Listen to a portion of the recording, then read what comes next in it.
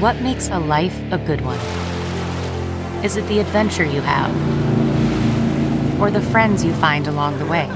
Maybe it's pursuing your passion while striving to protect, defend, and save what you believe in every single day. So, what makes a life a good one? In the Coast Guard, we think it's all of the above and more, but you'll have to find out for yourself. Visit gocoastguard.com to learn more. Hey, friends, thanks so much for listening to the podcast, and we want to make sure that you know about all the other exciting ways to get more exclusive content from The Bill Press Show. We're on Patreon. Did you know that? On Patreon. So you go to Patreon, patreon.com/BP Show to get videos that nobody else gets.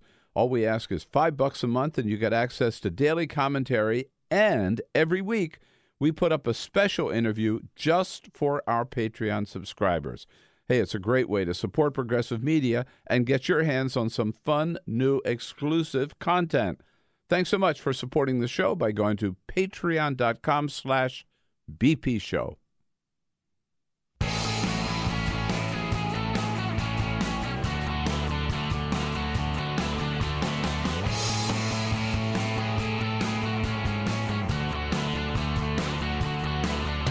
Giving you everything you need to fight the Trump administration.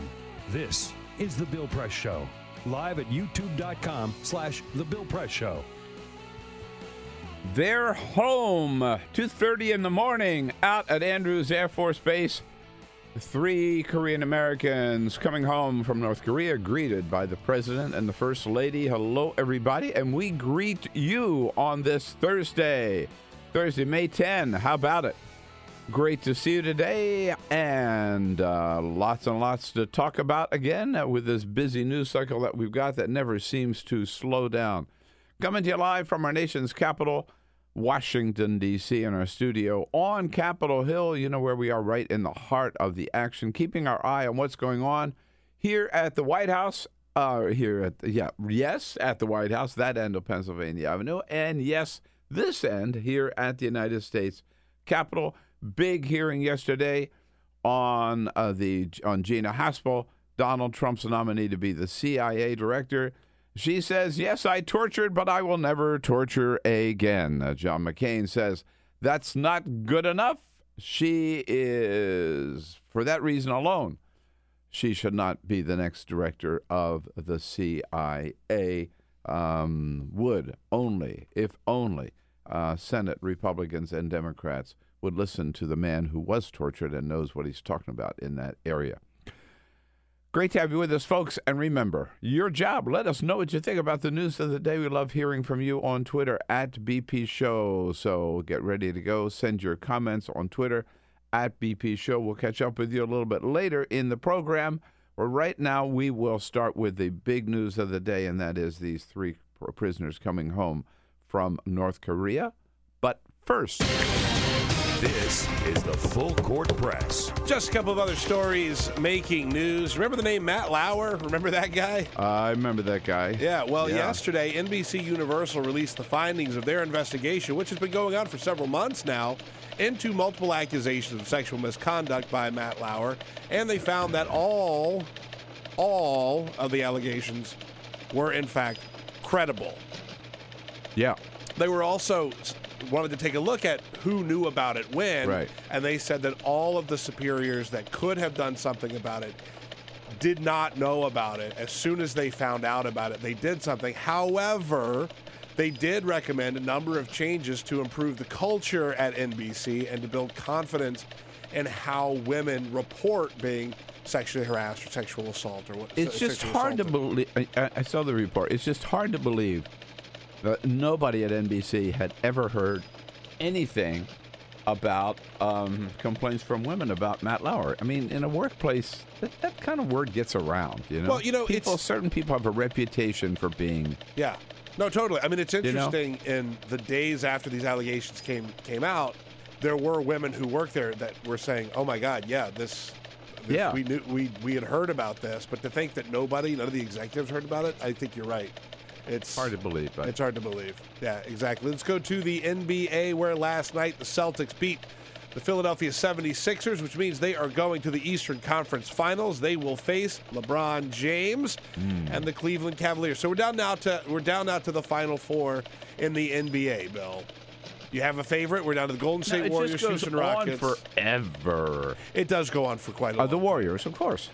Yeah, I think that's fair. I think that's probably the only team I can Golden State. I sure. Mean, yeah. Yeah, exactly. I'm loyal. I signed a loyalty oath. And we've been talking a lot about Marvel and the Avengers Infinity War movie that's made a lot of money. Remember, this all started back 10 years ago when Iron Man was released. Well, yesterday, Marvel reported that the original Iron Man suit from that movie back in 2008 that was worn by Robert Downey Jr., it went missing. They have a storage facility in California, and they have a bunch of props from the movies that are stored there.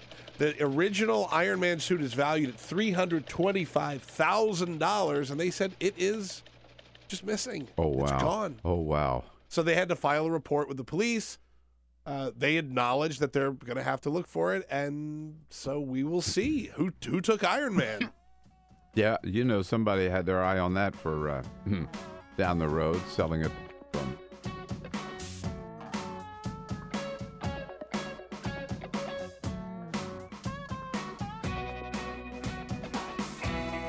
This is the Bill Press Show.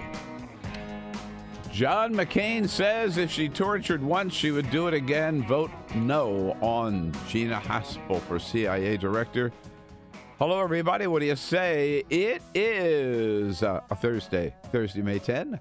Great to see you today, and thanks for climbing on board the Bill Press bus as we head out from a little bus station here in Capitol Hill, Washington, D.C., and head out and join you wherever you are in this great land of ours on a Thursday. Whether you're at home, at the office, out for a walk, whatever, in the car, thanks for tuning in and being part of the Bill Press Show as we bring you all the news of the day online on YouTube, youtube.com/The Bill Press Show. Again, podcast. Sign up. Go to the podcast, BillPressShow.com, or wherever you go to for your podcast. Look us up and sign up and be part of the Bill Press team. We're also joining you on Free Speech TV, of course, and on the radio in the state of Indiana through Indiana Talks and out all over the greater Chicago area on WCPT, the big progressive voice of Chicago. Lots and lots going on today. Capri Cafaro, Democratic strategist, will be joining us a little bit later. Niall Stanage, who covers the White House for The Hill, a columnist for The Hill. He and Jordan Fabian both at the White House briefings. Niall will be here for a little bit later, and then we'll be joined by the one and only Medea Benjamin, who is the co-chair of Code Pink. And they were very visible and very audible in the hearing yesterday for Gina Haspel. If you saw any clip of the hearing, you saw some members of Code Pink and Medea herself getting hauled out of the committee room.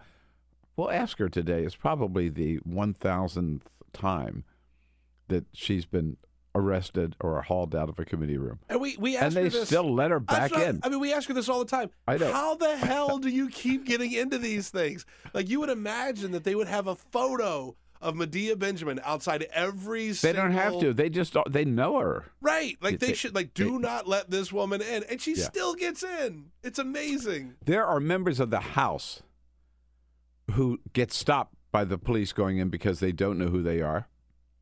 Some of the newer members or whatever, right? They all know who Medea Benjamin is.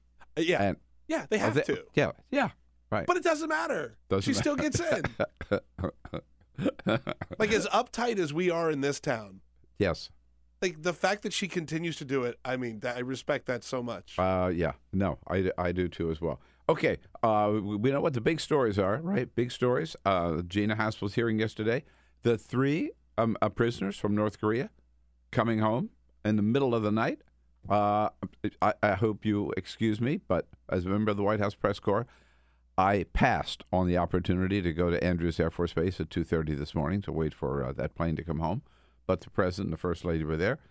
Michael Cohen, Turns out the whisperer, not just the fixer, but the whisperer for Donald Trump, getting millions and millions of dollars selling access to the Oval Office, and Donald Trump threatening to take away credentials of White House reporters that he doesn't like. Is my credential in trouble? We'll get to all those big stories, but I want to start with a little bragging here today. I want to brag on California. Yes, indeed, California. A big, big step yesterday.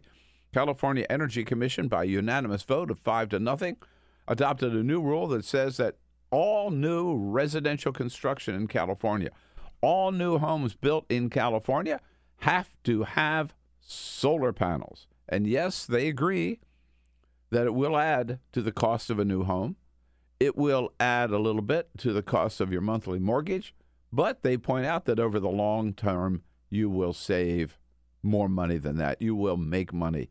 It'll pay more than pay for itself. And this catapults California into the lead on renewable energy. By the way, they have a law in California that by 2030, 50% of their energy has to be from renewable sources, and this will get them a long way down the road. All kinds of good ideas.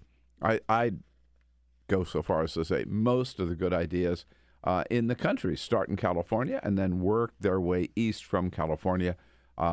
This is the latest one. You bet other states are going to follow the lead, just like other states followed the lead when California adopted the toughest fuel efficiency standards for new cars in the country.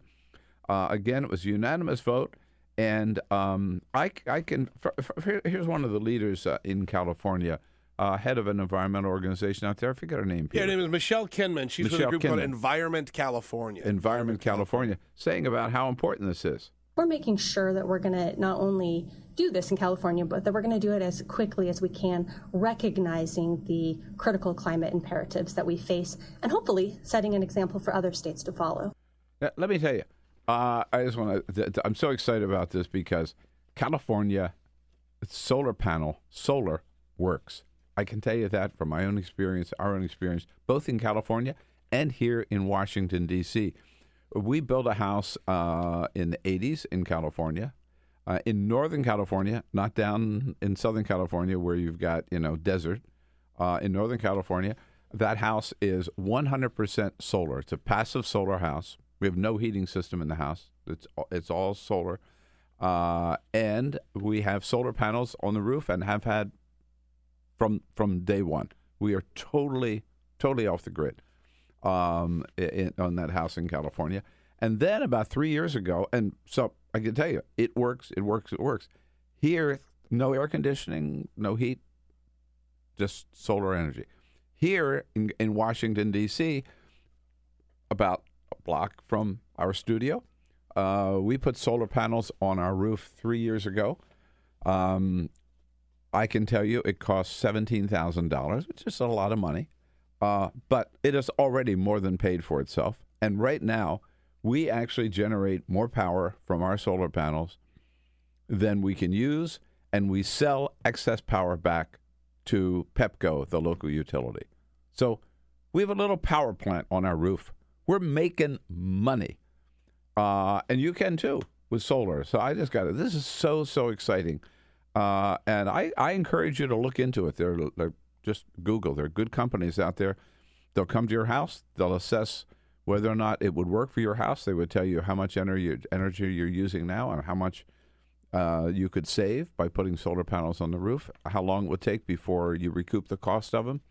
Go solar. The other thing about this is I think that so many people have just they have their baked-in ideas of solar, right? And like when solar really became a thing, like it was probably too expensive for most people to use. Absolutely. Right. And one of the things that they were saying in this story about California and what they're doing, the price of solar panels in America have come down 70% in the last just 10 years alone.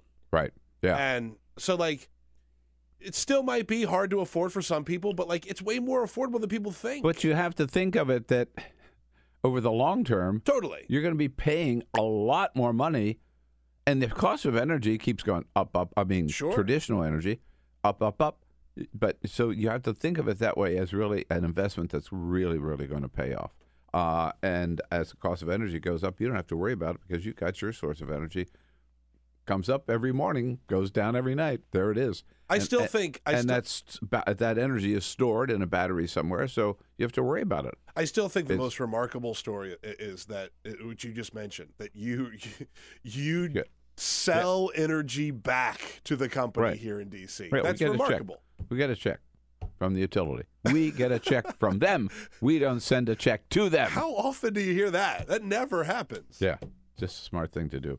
Yes, indeed. And so it was at 2:42 a.m. this morning that the plane from North Korea arrived at Andrews Air Force Base with Secretary of State Mike Pompeo on board and the 3 Korean Americans who were released from a North Korean prison as a little gesture of goodwill on the part of Kim Jong-un leading to the summit, which we now know will happen next month in Singapore. It's not going to happen in the demilitarized zone, not going to happen in Hawaii, not going to happen in China, but in the independent city of city-state, I guess, of Singapore.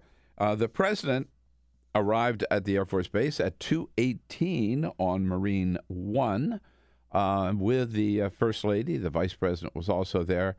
And Donald Trump telling reporters out at Andrews Air Force Base for Kim Jong-un to do this, very nice. He was nice in letting him go before the meeting. I mean, frankly, we didn't think this was going to happen, and it did.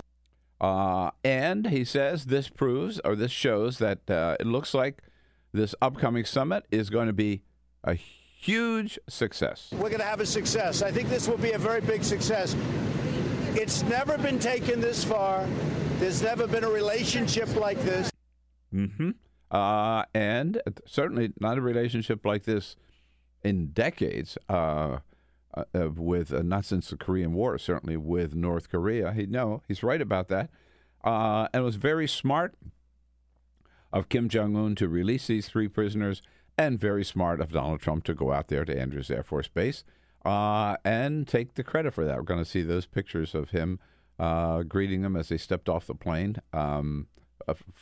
Forever, certainly, through the re-election campaign of 2020.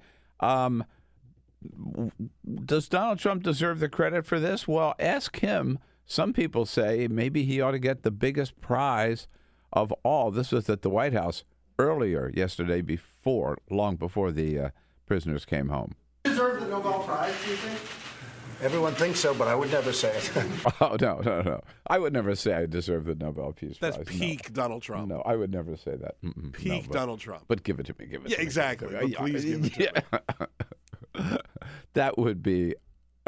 That would just be stunning were it to happen. Let's not rush into that.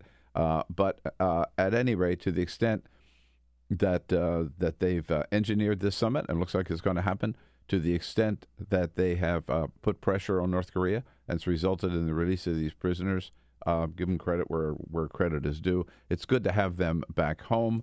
But, the negotiations over the difficult question of denuclearization and exactly what that means and what we're willing to give in response for that, those are the things to be hammered out at this summit, or at least the beginning of the conversation of that summit, which is a big hill to climb. Meanwhile, on Capitol Hill yesterday, Gina Haspel, the director, the president's nominee she's the acting director, the president's nominee to be permanent director of the CIA, in front of the Senate Intelligence Committee. It was a pretty tense hearing. And I got to tell you, I don't think we got any answers from Gina Haspel. Remember, as we pointed out yesterday, this woman, she's been with the agency for 33 years. She knows it inside and out. She has operated out in the field as a spy, doing little drop-offs and running field agents around the world. She also, after September 11, she willingly went off to Thailand, oversaw a prison where waterboarding took place and other forms of enhanced interrogation, if you will. which involved, in addition to waterboarding, dousing prisoners with ice water, forcing them to stay awake for as long as a week, subjecting some of them to medically unnecessary rectal feeding. She in charge of that prison, and admittedly, and then coming home, and 3 years later, she wrote the order to agents in the field, which her boss issued the order. She drafted the order, telling them to destroy 95 videotapes of that waterboarding to get rid of the evidence. Sum up, she committed war crimes. She destroyed evidence, which is also a crime. And now she said yesterday, her message was, I'll never do it again. Yeah, but you did it, damn it. You know. We talked about this on the show. Whoa. At the time that this happened, when George W. Bush was still president. And Barack Obama and a lot of other Democrats said, no, we're not going to charge them with war crimes. We're not going to go down that path, right? Because this is a dark period of American we don't history, want to look back. We want to look forward. and we're going to move forward. Yeah, right. Well, here we are. The people that committed war crimes, now are about to run the CIA. Yeah. That was the point back then. Right. So she starts out in her opening statement by saying, I'm a strong moral compass. That's me. My moral compass is strong. I would not allow CIA to undertake activity that I thought was immoral, even if it was technically legal. I would absolutely not permit it. Well, Kamala Harris, we're jumping around here, I know, Peter, but Kamala Harris, a senator from California, kind of follows up on that, and she doesn't get a clear answer. Do you believe in hindsight that those techniques were immoral? Senator, what I believe sitting here today is that I support the higher moral standard we have decided to hold ourselves to. Can you please answer the question? Senator, I think I've answered the question. No, you've not. No, you haven't. Okay. So let's get real specific. Martin Heinrich, senator from New Mexico, would you order, if the president told you, would you order torture? What would you do if the president ordered you to get back in that business? Senator, the president has selected me to give him advice. No.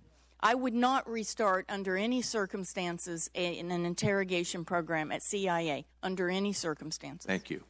So she's, it just doesn't follow, right? She said, first of all, she's going to say, she doesn't really clearly say if the president said, and we know, by the way, this is not some theoretical question because Donald Trump has said we ought to go back to waterboarding. He says torture works. Okay? So we're not making this up. So he orders her to torture, and she says she wouldn't do anything that was immoral. But she did it before. And now she says she wouldn't do it again. But she also says what they were doing at the time was legal. They were following the law. No, they weren't. Torture was illegal then. Torture was a war crime then, ever since the Geneva Conventions of 1948. So, it doesn't have. She's really trying to have it both ways here. Senator Mark Warner from Virginia started off, too, about this question about, what do you mean you were just following orders? You would not follow the order if you felt it was... No. I believe that CIA must undertake activities that are consistent with American values. Yeah, but it wasn't... Okay. I agree with that. Right. Yeah, but 10 years ago, you were undertaking actions, you yourself, that were not consistent with American values. So now you want us to believe, even though you admit you won't admit you did anything wrong, but you do say, I'll never do it again. Well, if it wasn't wrong, you see what I mean? It just doesn't add up. And here's what really pisses me off, that she's going to get confirmed. She's going to get confirmed because there are too many cowardly Democrats. And one of them yesterday came out, Joe Manchin. She shows up, he gives her a big hug, and he announces he's going to vote for her. And by the way, that other person everybody thinks is such a great hero, Susan Collins from Maine, boy, I'm telling you, over and over again, when it comes down to when it really matters, Susan Collins caves in. And she did. Always. She did. Yesterday afternoon, boom. Just like she did, I forget whether it was the budget or Obamacare. Not Obamacare repeal. It was the tax cuts. Yeah. How she caved in on the tax cuts. There was a great headline yesterday, early in the day, saying how Susan Collins and Rand Paul could be the Republicans that stopped Gina Haspel's confirmation. I thought to myself, neither one of them are going to try and stop this. Every one of them, the same thing.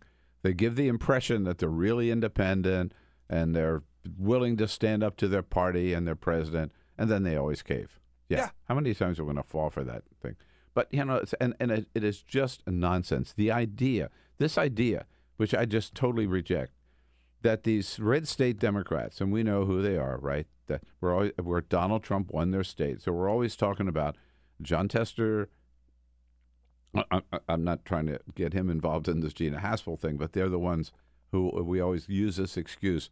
Well, red state, Trump carried it. They're up for re-election. They got to be really careful, which meaning they got to vote for everything Donald Trump wants, or else they may not get reelected. That is just nonsense. Again, we're talking John Tester, Joe Manchin, Heidi Heitkamp, and Joe Donnelly from Indiana. They're the ones you usually mention. But so Manchin, for example, you tell me one person in West Virginia who's going to vote. I bet you cannot name one person in West Virginia who's going to vote against Joe Manchin re-election to the U.S. Senate because he voted against Gina Haspel. Who is a war criminal. Who is, a war criminal. No, I mean, it's just, that idea is just so absurd. I'm no politician, but I think if I was going to be a politician, I think that my platform would be, I'm not going to vote for a war criminal, whichever party they come from. I think in any state you could make that argument. Yeah. Put that on the bumper sticker. Hold your head up high and make that argument. Does not vote for war criminals. Right. Does not vote for war criminal. That's my platform. Right? Yeah. And they think that's dangerous? I mean, come on. Man, come on. Exactly. You know what? Again, looking for somebody with backbone, and today you don't see many of them. One exception, sadly, he will not be there to vote. John McCain. Yesterday, John McCain, who has spent 5 or 6 years, right, in a prisoner of war camp. John McCain, who was tortured. John McCain, of course, we're not supposed to care about him because he was a prisoner, and we don't like people, says Donald Trump, who were taken prisoner. But John McCain yesterday, knowing torture, having been through it, know it doesn't work, said yesterday the fact that she will not say that torture is morally abhorrent and apologize for having taken any part in it disqualifies her from being the head of the CIA, and has asked members of the Senate not to vote for her. Meanwhile, Michael Cohen. Boy, we're learning more about Michael Cohen. Yeah, he was not just the fixer. He, as the president's private attorney, remember, he's still, as far as we know, Donald Trump's personal attorney. He was not just the fixer. He was the whisperer. Set up this phony consulting company called Essential Consultants, LLC, a Delaware corporation. And he was selling himself as the person who could get you access to the Oval Office. He was selling access to the Oval Office himself. And boy, he made millions and millions of dollars from it, including from AT&T paying him millions to figure out how they could get to Donald Trump to approve their merger. Novartis, the big Swiss pharmaceutical company, paid him millions of dollars. Access on health care, right? And this Russian oligarch, what's his name here? Victor Vekselberg, right? Who's a big buddy of Vladimir Putin's. Paid him $500,000, right? Now, what was the Russian oligarch paying Donald Trump's personal attorney? Why would he pay him $500,000 if not to, again, set up a conduit, a connection between the Kremlin and the Trump White House? How many times do the Russian connections keep popping up? Here we are again, and Michael Cohen right in the middle of it. We know all about this. thanks to Michael Avenatti, the attorney for Stormy Daniels, who got into this because he was able to take a look at the financial records of Essential Consultants. Why? Because Essential Consultants is the company that Michael Cohen used to pay Stormy Daniels that $130,000. So in a sense, AT&T and Novartis and the Russian oligarch, part of their money went to pay off Stormy Daniels. Here's Avenatti yesterday saying, because Michael Cohen says this isn't fair, and Michael Avenatti is spreading false information. Avenatti says, okay, put up or shut up, dude. Michael Cohen should release the bank statements and the bank records for the American people to see. And if we're wrong, we're wrong. Yeah, that's it. Breezy. Just like Donald Trump releases tax returns. Yeah. Release your bank statements, Michael Cohen. And by the way, you've said this before. This is the lawyer to take on Trump. Oh, man. This is the lawyer to Trump take on has met his match with this guy. I mean, let me say it differently. This is the lawyer Donald Trump wishes he could hire. Yeah, that's exactly right. That's exactly right. Because look, Michael Avenatti put out this report showing where the money went, and it's been verified. New York Times got a hold of the same records and verified everything he said. Verified everything he said. Yep. But as he said, fine. If we're wrong, if we're the ones that are wrong, prove it, MFer. Right. Yeah. Come show us. Yeah, absolutely. Because we've got receipts. What do you have? And it does really put a lie to Donald Trump's promise, as Avenatti said yesterday also. This was on Good Morning America, as he also said yesterday about draining the swamp. The president ran on this campaign of draining the swamp, that lobbyists were not going to be involved, special interests were not going to be involved, et cetera. Now you have the right hand of the president. In January of 2017, all of a sudden starts taking all of this money from all of these multinational corporations for God knows what. And the American people deserve to know what it was for. Yeah, exactly. Selling access to the Oval Office is what they were doing. And again, this is Donald Trump's personal attorney. And you can't tell me that Donald Trump didn't know exactly what Michael Cohen was doing. We now know, of course, after denying it, that he knew about the Stormy Daniels payoff, and he even paid it back himself in installments, which Rudy Giuliani says was okay, right? Haven't heard from Rudy in a couple of days. I was about to say, he's been awfully quiet, hasn't he? Yeah, I think maybe somebody said, Rudy, best thing you can do is just shut up. Okay. Man, there's so much to talk about. Capri Cafaro, former state senator from Ohio, and talk about that big Ohio primary. Now a Democratic strategist joins us next year. So stay tuned, stay in there, hang in. Quick break, and we'll be right back here on The Bill Press Show, Thursday, May 10. Take The Bill Press Show anywhere you go. Download our free podcast, search for The Bill Press Show on iTunes, and catch the highlights from every show. And we're back here, The Bill Press Show, Thursday, May 10. Hey, folks, great to see you today as we boom out to you coast to coast from our studio right here on Capitol Hill in Washington, D.C., brought to you today by the Laborers International Union of North America, those good men and women of the Laborers Union. Laborers International Union of North America, LIUNA. That's their website, liunabuildsamerica.org. We salute them, their president, the great Terry O'Sullivan, and thank them for their support of the program. Pleased to welcome back to the studio. She's all over the place, but we catch her when she's in Washington. Capri Cafaro, Democratic strategist and former state senator from the great state of Ohio. Hi, Capri. Nice to see you. And you've had a busy week with Ohio, right up there. Of all the primaries, Ohio probably got the most attention. With the exception of West Virginia, thanks to Blankenship. Thanks to Blankenship, yeah. It's all about Blankenship in that one. Unwanted attention in some cases. True this. Yeah. Did you see yesterday Donald Trump called Blankenship? No, I did not see that. Yeah. And said what exactly? I don't know. I mean, and why? I mean, yeah. After he tweeted out and said, don't vote for him? Don't vote for him, and dumped on him, saying he couldn't win and everything. Well, I mean, I just saw a little note somewhere this morning. Weird. That is odd. That he called him. Yeah, right.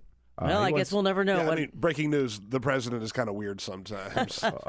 Yeah. At any rate, we've been at it here for a little while before you joined us. Peter, tell us about Yes, indeed. Stir up some dust. That's what always. Okay, great. Always. I'm ready. We are on Twitter at BP Show, where you can find us and give us some comments. My man Romaine says, Haspel talking about her moral compass won't allow her to torture again. I say sorry, your moral compass has already been proven to be broken. Our friend talking about the North Korea prisoner release, Phil says, is it cynical to say that Kim created leverage by arresting our guys just for this very moment? Nope. No. I don't think that's too cynical at all. Right. I don't think that's too cynical at all. We had another tweeter saying, Trump is a train wreck and taking the rest of us with him. Oil prices will skyrocket. Oh, because of the Iran deal. Because of the Iran deal. Know that. And KG, who we hear from often, the very succinct tweet, this is why people hate the government. Which I'm not sure which topic we talked about in particular. But I guess take your pick. You know take what? Your pick. Michael Cohen. Yeah, probably. We're talking about that's true. Selling access to the White House. That's probably why. By the way, we're also on on YouTube, youtube.com/The Bill Press Show, where we stream the show out live, and we keep the whole show up there if you want to go watch it anytime throughout the day. Johnny says, the fact that the USA left, this is the Iran deal, is so spineless is what frightens me about 2020. They might win the Democratic primaries and then get slaughtered in the general. Which is not exactly optimistic. And Donna talking about Gina Haspel, it was sickening when she brought up her dad and how she was brought up with a strong moral compass, considering what we know she did. If you have a comment for us, find us on Twitter at BP By the way, Show. Agree or disagree, right? We're thick-skinned. You can sure disagree. Absolutely. Sure. At BP Show on Twitter, and also on YouTube, youtube.com/The Bill Press Show. Okay. All right. Let's talk about this Ohio primary. Richard Cordray pretty handily beating Dennis Kucinich. I was surprised at the margin there. Were you?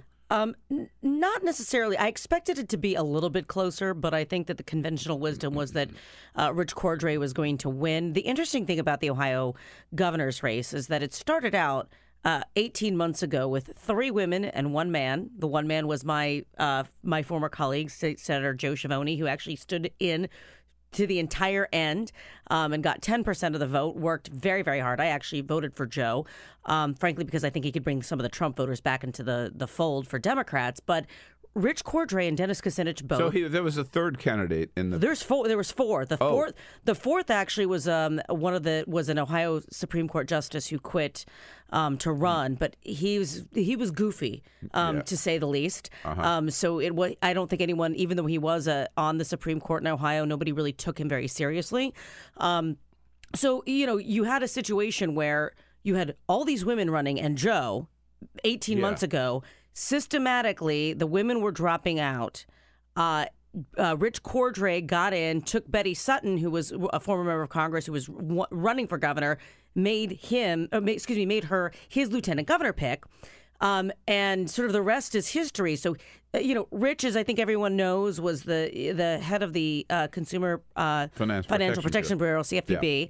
For 8 years. So he was in D.C. And then Dennis Kucinich really, he lost due to redistricting in 2012 his seat in Congress and has kind of been in and out of Ohio and D.C. and every place else for the last 6 years. So these two guys swoop back in. They have huge name recognition, but really didn't put a whole lot of effort into the sort of grassroots campaigning of connecting with voters. So there was a lot of people, 40% of Ohio Democrats were undecided all the way up to the end. I know people that were not sure what they were going to do. When they walked in. Cordray is not honestly particularly well liked. Dennis, I think people felt was a real long shot in the general election, just given, particularly his issues with Assad, and that sort of thing. And people thought that Joe Schiavone didn't have the name recognition to sort of cut through. So here we are with Rich Cordray and Betty Sutton. Up against Mike DeWine, former U.S. Senator. Former member of Congress, former lieutenant governor. And AG, right? Current attorney general. Yeah. Here's a fun fact. Mike DeWine beat Rich Cordray when Rich Cordray was the sitting attorney general in 2010. Oh, really? So that's the thing that makes me scratch my head. I'm like, why are we signing up for this rematch? But look, I mean, I think Democrats struggle with having a bench, all across the country.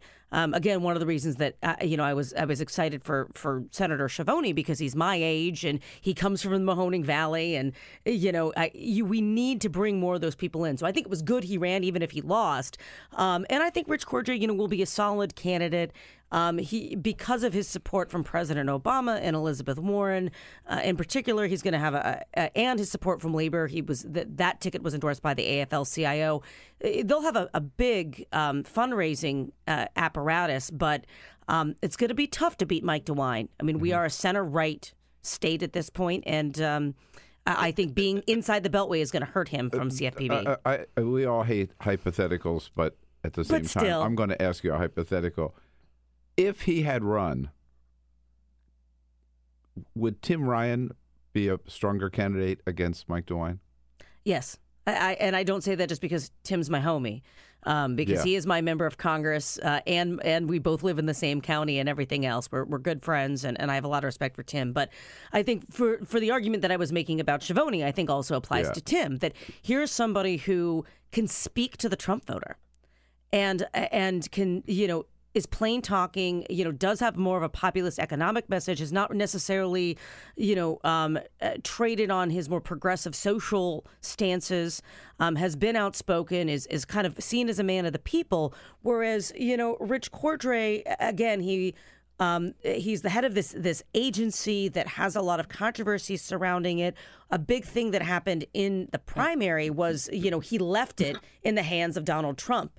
And people saw, and so there were two things that we thought might make Dennis Kucinich actually be more competitive.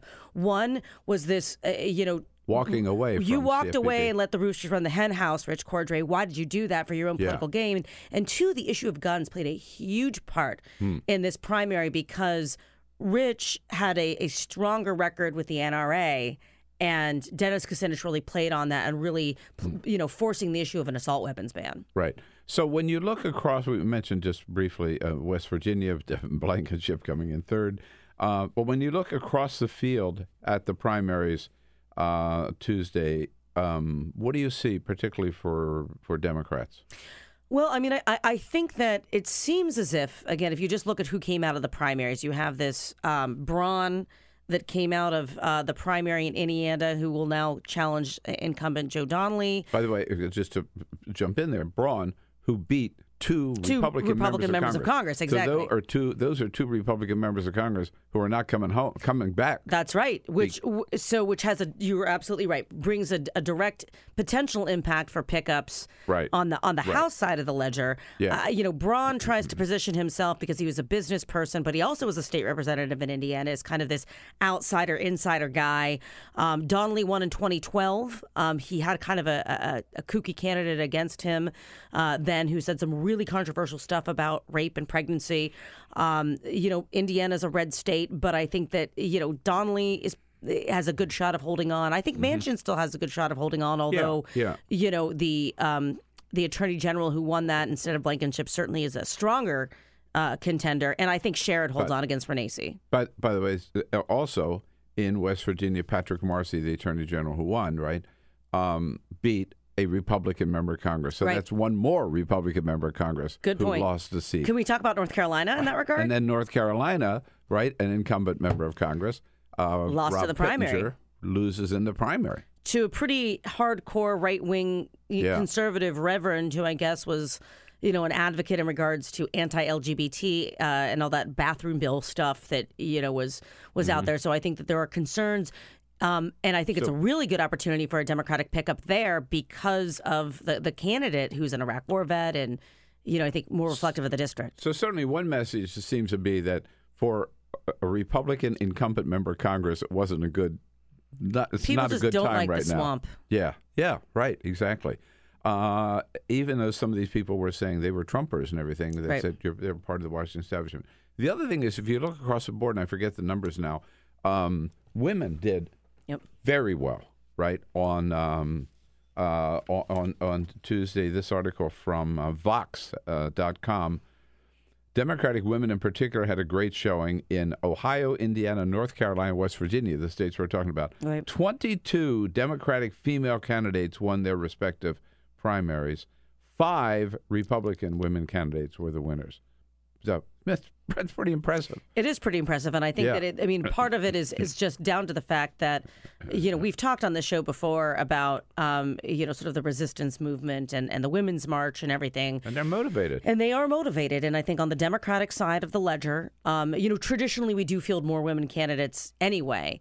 But, you look at the statistics of how many women have inquired, for example, with Emily's List between, 2015 and 2017, it's, went from like 80 to like 900, so we're seeing that bear in the outcomes of the primary already. Why aren't you running? Nothing for me to run for. I'm term limited. Tim Ryan's my member of Congress. I can't add, so I can't be treasurer. I don't really know what the auditor of state does. I'm not good at election law. It's not my bailiwick. And I'm not a lawyer. I would run for attorney general. So there you go. Well, okay. But I mean, you were a state senator and a good one, right? And you must. So I hope you know how to run campaigns. You know how to, you haven't given up on the idea of elective office, have you? Oh, no, absolutely not. I mean, I miss working with people. I'm involved in a lot back at home in Ohio on a number of boards from, our free clinics and domestic violence shelters to Youngstown State University's Board of Trustees. So I'm very active at home. And you never know what the future will hold. But, right now I don't see a good fit or opportunity because it's not about being on the ballot. It's about being in the place where you can best serve the community. Capri Cafaro with us, Democratic strategist, and people can follow you at the Honorable CSC. On Twitter at the Honorable CSC, which are my initials, and it's the Honorable not because I think I'm so honorable necessarily, but because when you're elected, you get stuck with the title of the Honorable. So I figured the easiest way to keep my Twitter handle consistent. Sure, and people know you, and people know you that way. What do you make of the whole Stormy Daniels thing? Where is this going? I don't know. I mean, it's interesting because every day we get a new sort of development out of her lawyer, Michael Avenatti. I think it's less about, the polls show that people don't necessarily care about having an affair with Stormy Daniels. Nobody cares, whether it's his base or frankly, even people that don't like Trump. They're like, okay, whatever. This was 10 years ago. It's expected. He kind of has this reputation. He's been married 3 times. That's not the issue. The issue here is, one of cover up, one of, using this money to potentially pay her off right before the election, the compounding confusion that has been caused by Rudy Giuliani surrounding this issue. That really has. Would you hire Rudy Giuliani as your attorney? I think there's a lot of people that are scratching their head and really probably changing their views on sort of the intellect and effectiveness of Rudy Giuliani. I mean, he was America's mayor. He did a lot of good things, but I have no idea what he's doing and why he's doing it and why he's saying these things. Because he's not a Fox commentator. He's the president's lawyer. He's part of the president's legal team. And there is a significant difference. It's one thing to pontificate and speculate. Yeah, it's a whole other thing to, go out there and say the stuff that he said in the capacity that he has. Right. And he hasn't helped the case. No, he's done the absolute opposite of that.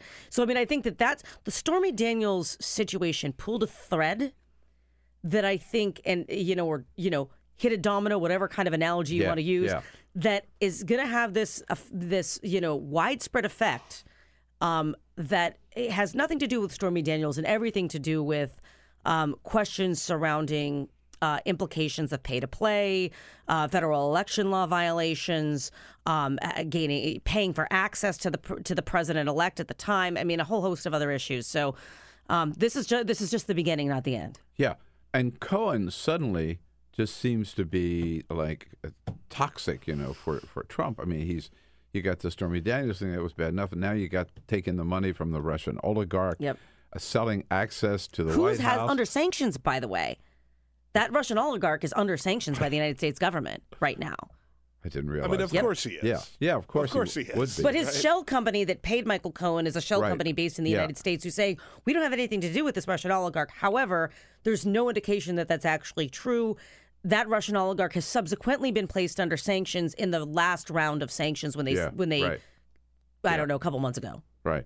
And he's taking money from him and from Novartis and AT&T. AT&T. They're all paying him. As, by the way, they were paying other people, Lewandowski, Corey Lewandowski and others. It's not necessarily illegal. No. But anybody who they thought who could sell themselves as having some access to Donald Trump, right, could put themselves out there and say, I can get you in the front door. Right. And I don't necessarily, I honestly don't know how different that is from other. It happens all the time. It happens all the time. And that, frankly, you talk about campaign finance reform. Obviously, there seems to be a need for some ethics reform surrounding that particular issue. Because from what I understand, Michael Cohen, Corey Lewandowski et al. Are not registered lobbyists either. So, if you're a registered lobbyist, if you're a registered lobbyist and you're being paid to use your relationships, that's one thing, and that's regulated and that is disclosed. This is something different, and I think that is the thing that raises concern. Mm-hmm. But there does seem to be some people are pointing this out that somewhat of a double standard. We saw, well, of course, with these sexual harassment charges, Al Franken resigned. Eric Schneiderman, disgusting what we heard. I got a lot to say about it. Totally disgusting. But he stepped down. He resigned. Here we go. All this stuff comes out about Donald Trump. He's still in the White House. I actually just saw there was a post that NARAL put out yesterday. I think it was on Twitter. Denies it, calls them liars, and hires attorneys and keeps on. Here's why I think Donald Trump gets away with it. And it's not just because the GOP turns a blind eye, and there's a whole other argument to be made about a whole lot of things that the GOP is complicit in, okay? So let's put that aside for a second. I think the reason why Donald Trump does get away with things, although Al Franken, I guess, counters my argument that I'm going to make here, most people don't see Donald Trump as a guy who was planning to be a politician for his whole life. And for those people that try to put themselves out there, like Eric Schneiderman, I'm a champion of women, I'm so great, I'm so progressive, and then, turns out you're the absolute opposite of that, even if you are, anybody, John Edwards, you name it. If you put yourself out there as a family man or a crusader for women, and then you turn out not to be, Trump just is like, I am who I am. I was on The Apprentice. I, been married 3 times, whatever. And people accept that. Access Hollywood tape. Right. And people were like, well, yeah, he was on The Apprentice. It doesn't matter at the time because he wasn't running for president. No, I hear that argument. Donald Trump never pretended to be. I'm not arguing on one way or the other. Boy, and everybody knew him basically as a entertainer, playboy, womanizer, whatever you want, right? Had that reputation, and so they're not surprised. Exactly. Right. And that's why he gets away with it. And that's even the evangelicals are like, well, it's been a journey and all this stuff. It's been a journey for him to find the Lord. So he was in a real different place in 2005 than he is now. It's like he's learned and all this stuff. And that's always what they're saying. Don't get me started on the evangelicals. I'm just saying. I know. But they are the biggest hypocrites going. No comment. Why are you comment about everything else? Why not comment about that? But this idea that, it's a long journey for him to find the Lord. Oh, yeah, right. And it's going to continue to be a long journey for him to find the Lord. Hey, everybody's got their own relationship with the Lord now. Don't forget. That's going to be, I don't know if there's any light at the end of that tunnel at all. How does in terms of, speaking of Donald Trump, this North Korean thing, you've got to say the whole show, and it was a show, right? At one level, that's all it was yesterday, the getting up out there at Andrews Air Force Base at 2:30 in the morning, watching the plane come home. But it was a pretty effective show, wasn't it? Sure. I was asked about this earlier today when, on a television appearance, and frankly, it doesn't really. People are like, is Trump going to get credit? I don't care who gets credit. I'm glad that these people are home. Yeah. I think that the only concern that I have in regards to the quote unquote show, I go so far as to say he deserves credit. He does deserve credit. These 3 prisoners are home. For this, but I think there's a difference between his Jesse Jackson moment. Okay, there's a difference between successfully getting these 3 Americans back on American soil and what is to come in the negotiations, I guess, allegedly in Singapore between President Trump found out, right. and Kim Jong-un, because at that point, I mean, again, we got their nuclear aspirations are in the North Korean constitution. They still have detainees from other allies like Japan. Are they going to subject themselves to inspections? I mean, there's a whole lot that needs to be answered there. And to Trump's credit, he's gotten farther than pretty much anybody else. So again, I'll give credit where credit is due, but to go so far as to say he needs the Nobel Peace Prize right now is, I mean, a little much. Yeah. A little getting ahead of the curve here, Yep. right? Yeah. No, but just the idea of even agreeing to a summit, I think, bravo, right? Agreed. Now that it looks like the summit is actually going to happen, right? Bravo. But there's a lot of to be. I mean, that's a very complicated deal. It is, and I don't know how many North Korean experts we have right now at the Department of State, at DNI or any. I mean, at this point, I have no idea what kind of bench we have in regards to North Korean experts. Obviously, Pompeo seems to be doing a decent job, but it remains to be seen. And I hope for the best that it works out. And by the way, I think while we're saying that Donald Trump deserves some credit in terms of as a showman, the way he's playing this, so does Kim Jong-un. Oh, yeah. I mean, his going down there and meeting with the president of South Korea, meeting with the president of China right on the twice. heels of the Olympics. Yeah, and then the Olympics, right? And just the idea that he wants to meet with Donald Trump, and he's pulling off a meeting too in Singapore. Right. Well, and I just heard something this morning actually that I guess when Pompeo was in North Korea, one of the allies or one of the folks on the North Korean staff was saying, "Yeah, it's all because we want it." So to your point, it's the two showmen playing off against each other, isn't it? Exactly. God, there we are, and I hear that music, and which means we're out of time, and seems like we're just getting started. Hey, Capri Cafaro, thanks so much for coming in. Absolutely, Bill. Always Thanks great to have you here. And don't forget, you can follow her on Twitter at the Honorable CSC. CSC, my initials. Niall Stanage joins us from the Hill next with all the goings on at the White House. Stay tuned. We'll be right back. This is the Bill Press Show. Hey, friends, don't be a stranger. Keep up to date with all of the Bill Press Show happenings around the clock on social media. Here's how. You can follow us on Twitter at BP Show, or on Facebook at www.facebook.com/Bill Press Show, and on YouTube, youtube.com/The Bill Press Show. And remember, if you haven't already done so, make sure to subscribe to this podcast on iTunes. And while you're there, please rate and review the show. That means a lot to us. And thanks so much for your support.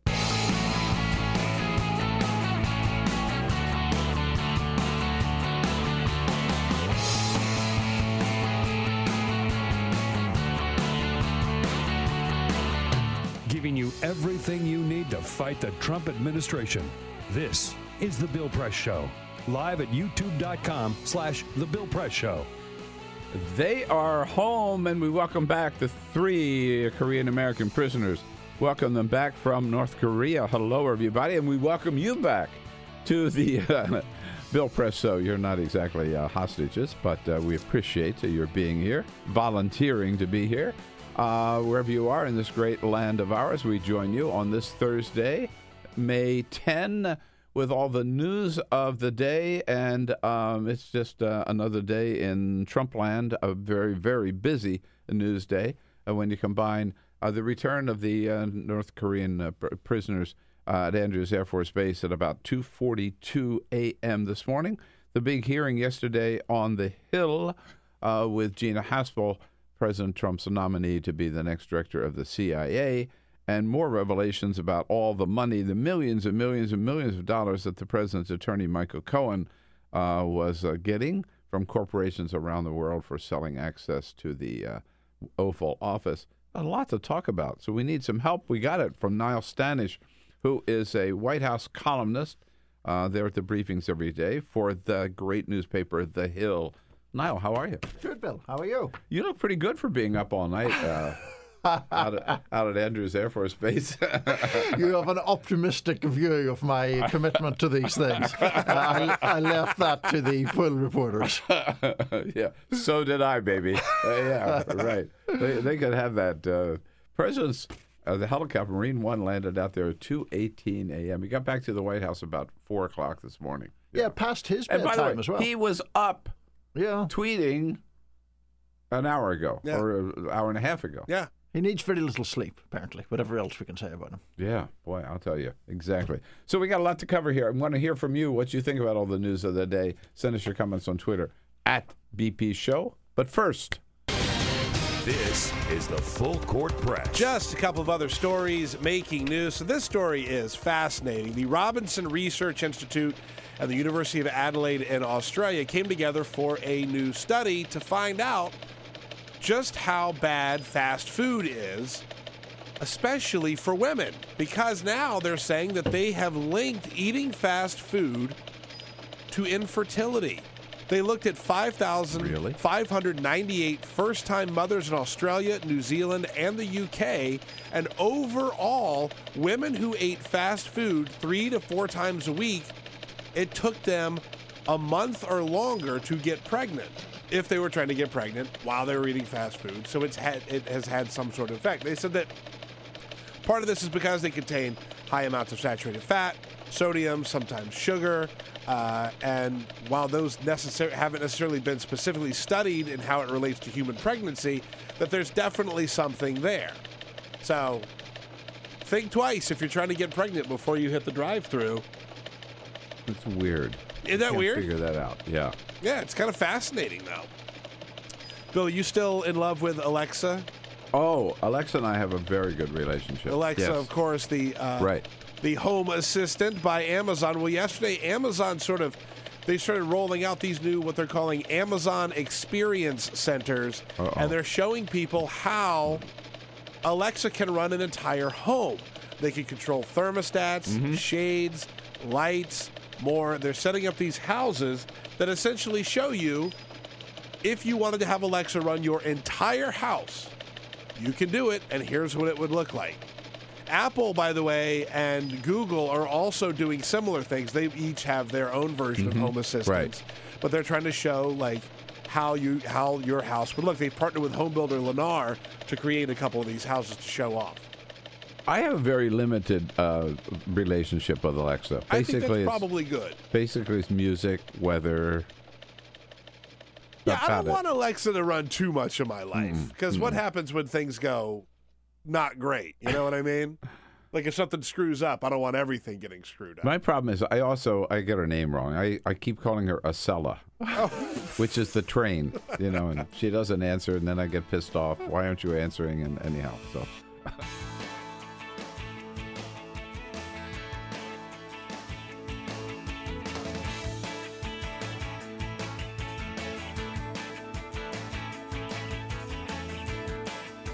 Follow us on Twitter at BP Show. This is The Bill Press Show. John McCain says she hasn't apologized for being involved in torture. He says members of the Senate should vote no on Gina Haspel's nomination to be the next director of the CIA. She's acting director now. Hello, everybody. That's one of the big stories we're covering today here on the Bill Press Show on a Thursday, May 10. So good to see you today. Thank you for joining us as we boom out to you coast to coast from our studio in Capitol Hill in Washington, D.C. with all the news of the day. Joining you online on YouTube, youtube.com/The Bill Press Show.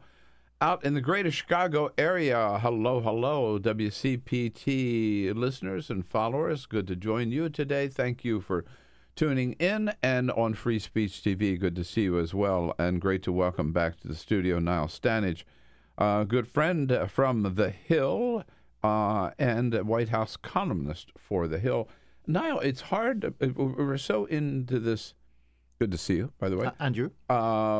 Into this North Korea now, and the prisoners coming home, and now we know the summit's going to be in Singapore, and yet it was just 2 days ago that the president made this announcement where we're pulling out of the Iran nuclear deal, which is huge, and normally would spend 2 weeks talking about that. Right. And we've always moved on and forgotten about it. But let's not forget about it. That was certainly the most important foreign policy decision this president has made so far. Yes, I think so. And one that was a very clear rebuff to not just the international community writ large, but to very specific American allies. I mean, in the weeks leading up to that announcement, we had Emmanuel Macron from France, Chancellor Merkel from Germany, and then in the very final days, Boris Johnson, the British Foreign Secretary, all come over trying to, I think, basically talk President Trump out of doing what he then went ahead and did. And then yesterday, or day before yesterday, when he's starting the cabinet meeting, he actually said, everybody loves this. All the other countries love what I did. No, they don't. Right. I mean, they actually put out a statement expressing their disappointment. Yeah, and I think this goes to another point. Immediately after the president made that announcement, myself and others were in the White House briefing room, which you know well, when John Bolton came to give a on-the-record briefing about that announcement. And Bolton was arguing, as the president had done, that this was about showing American strength. And to me, that goes to a fundamental split between people like John Bolton and President Trump on one hand, and most of the foreign policy establishment in both parties on the other, which is, do you show strength by going it alone and by saying we don't care what a multilateral agreement is, we're doing this? Or does that in fact show weakness because of the degree to which it isolates the United States from other parties which are maintaining their commitment to the agreement? I mean, I think that's worth noting, that American withdrawal does not in fact blow up, pardon the phrase, this agreement, that the other signatories are committed to continuing with it. No, it's a very good article by in the New York Times this morning, front page, that in fact our European allies are asserting that they want to stay in the agreement, that the agreement still exists, that is still in place. The president of Iran yesterday said, as far as he's concerned, the agreement is still in place. And so the European allies are talking with Iran. Macron actually called President Rouhani from Iran to say, don't do anything rash. We're still there. We're still going to make this work even without the United States. Can it work without the United States? Well, I think it is plausible that it can. I mean, nothing is guaranteed in these matters, but of course, from the Iranian perspective, the gain from the agreement was the easing or lifting of sanctions. Now, as I understand it, European companies are still going to be able to do everything that they were already able to do under the terms of the deal. Yes, if I can. Yes. Until and unless the United States goes after those European allies for doing business with Iran, which Donald Trump threatened to do when he made the announcement. Right. He said there are sanctions against Iran and anybody who helps Iran. Right. Which would then complicate the whole picture enormously. I think if we go to war with France, Germany, and the UK, that might cause some complications. Cause a bit of a stir. Yeah, don't you think? Right. But I wouldn't put it against. I mean, I wouldn't say Donald Trump would never do it. I mean, it's a very strange situation if he's actually going to follow through on that threat to levy some kind of penalty against a company based in Britain or France or Germany for dealing with Iran. Right. There's another side of this which is sort of implicated in that inside of Iran, it's very hard to kind of understand what's going on in that country for so long. But you do have President Rouhani today who is trying to restore relationships, at least, and supports this deal. The hardliners in Iran, who hate the United States, never wanted anything to do with this deal. They're really strengthened now by Donald Trump's actions, right? So, in effect, he is helping our enemies inside of Iran by pulling out of this deal. Yeah, I mean, I think that this is one of the things with any kind of tenuous or difficult negotiation, as the Iran nuclear deal certainly was in its first iteration. Everyone is bringing a certain amount to the table, but everyone is also challenging their own hardliners to a degree, and that was certainly the case in relation to Iran signing up to this, which, as you say, hardliners didn't want. They thought they should just go ahead with developing nuclear material. Those hardliners want Iran to have a nuclear bomb, clearly, and didn't want a curb on that. Those people had, I think, been sidelined because the relatively more moderate voices had been able to say, we have got this, an easing of sanctions in return for the other part. Now I think that argument is much more difficult to make. To your point, not to be flippant about it, but to your point about difficult to know what's going on in Iran, I was joking with someone the other day that I reported from Iran for a week once about 10 years ago, which probably makes me more of an Iran expert than half the people who show up on cable news claiming to be an Iran expert. Oh, yeah. But there we go. Yeah. It's a fascinating country. But anyway. Or half the people in the White House. I mean, what do they know about inner dealings in Iran? Right. I want to go back just to reiterate what I thought you made a very important point about standing alone. Because to me, there are a lot of parallels between this and pulling out of the Paris Climate Accords. So in that case, there's the rest of the world, every other nation in the world, and the United States. Right. Everybody else is a part of it. We're not. Right. And in this one, you've got, Germany, France, the UK, Russia, and China. And Iran. And Iran. Right. And the United States over here. Right. So once again, I mean, this seems to be, the Trumpism is that our foreign policy is, we don't give a damn about what anybody else is doing. We stand alone, and we're right. And they view that, I think, through the prism of America first. And that's their argument that it's... I mean, I think Donald Trump does have a distrust of multilateralism just period. I mean, even when it comes to things like trade, he often talks about the fact that he would prefer to negotiate a one-on-one deal with these various countries.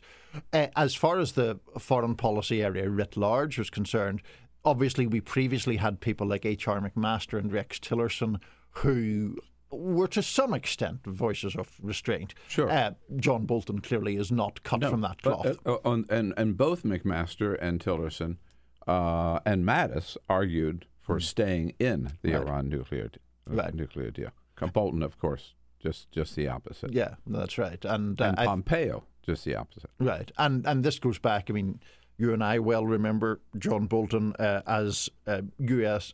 ambassador to the UN under President Bush, had to be appointed during a congressional recess to get that role. And one of the reasons was because of his quite clear scorn for the United Nations as a body, which seemed to go to the issue that we're talking about, right? The issue that multilateral or complicated deals somehow inherently don't serve American interests. Mm-hmm.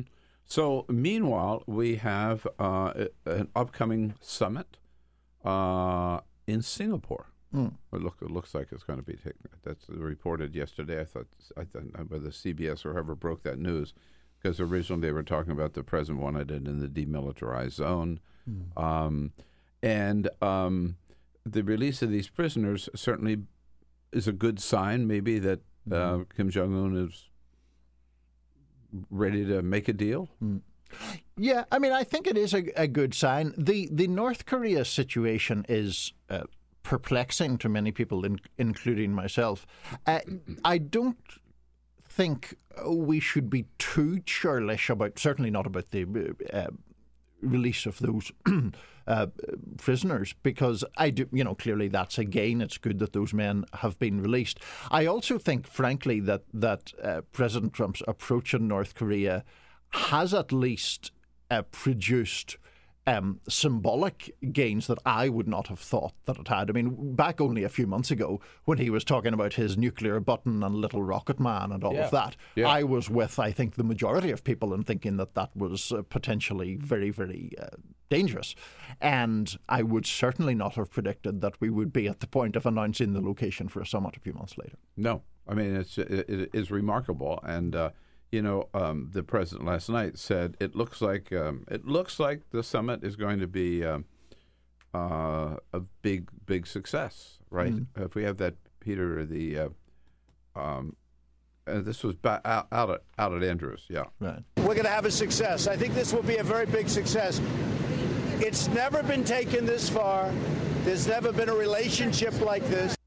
Never been taken this far. That's right. I mean, Bill Clinton, Barack Obama, George W. Bush didn't get this far. That's whoever right. the leader was of North Korea. I mean, I guess the obvious caveat that we have to put in is what actually is produced by this summit, right? I mean, there is still a skeptical school of thought, which is that President Trump is himself talking the summit up in exactly the way that we have just heard, that in an odd sort of way, could that actually strengthen Kim's hand, because Trump is creating such expectation around it that he has to get something from it. Okay, so let's tie these two together. Okay, so I'm an official of the North Korean government, okay, or I'm Kim Jong-un, and I'm about to, considering or working up toward maybe sitting down across the table with Donald Trump, the President of the United States, and making a deal.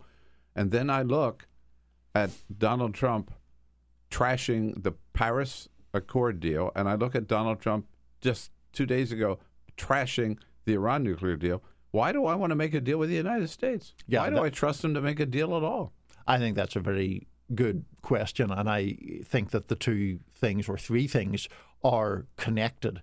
And I also think that goes beyond North Korea as well, obviously. I mean, this is something that both adversaries and allies will be looking at generally. Just jumping in, people say that we can't trust the North Koreans. We can't make any deal with them because we can't trust them.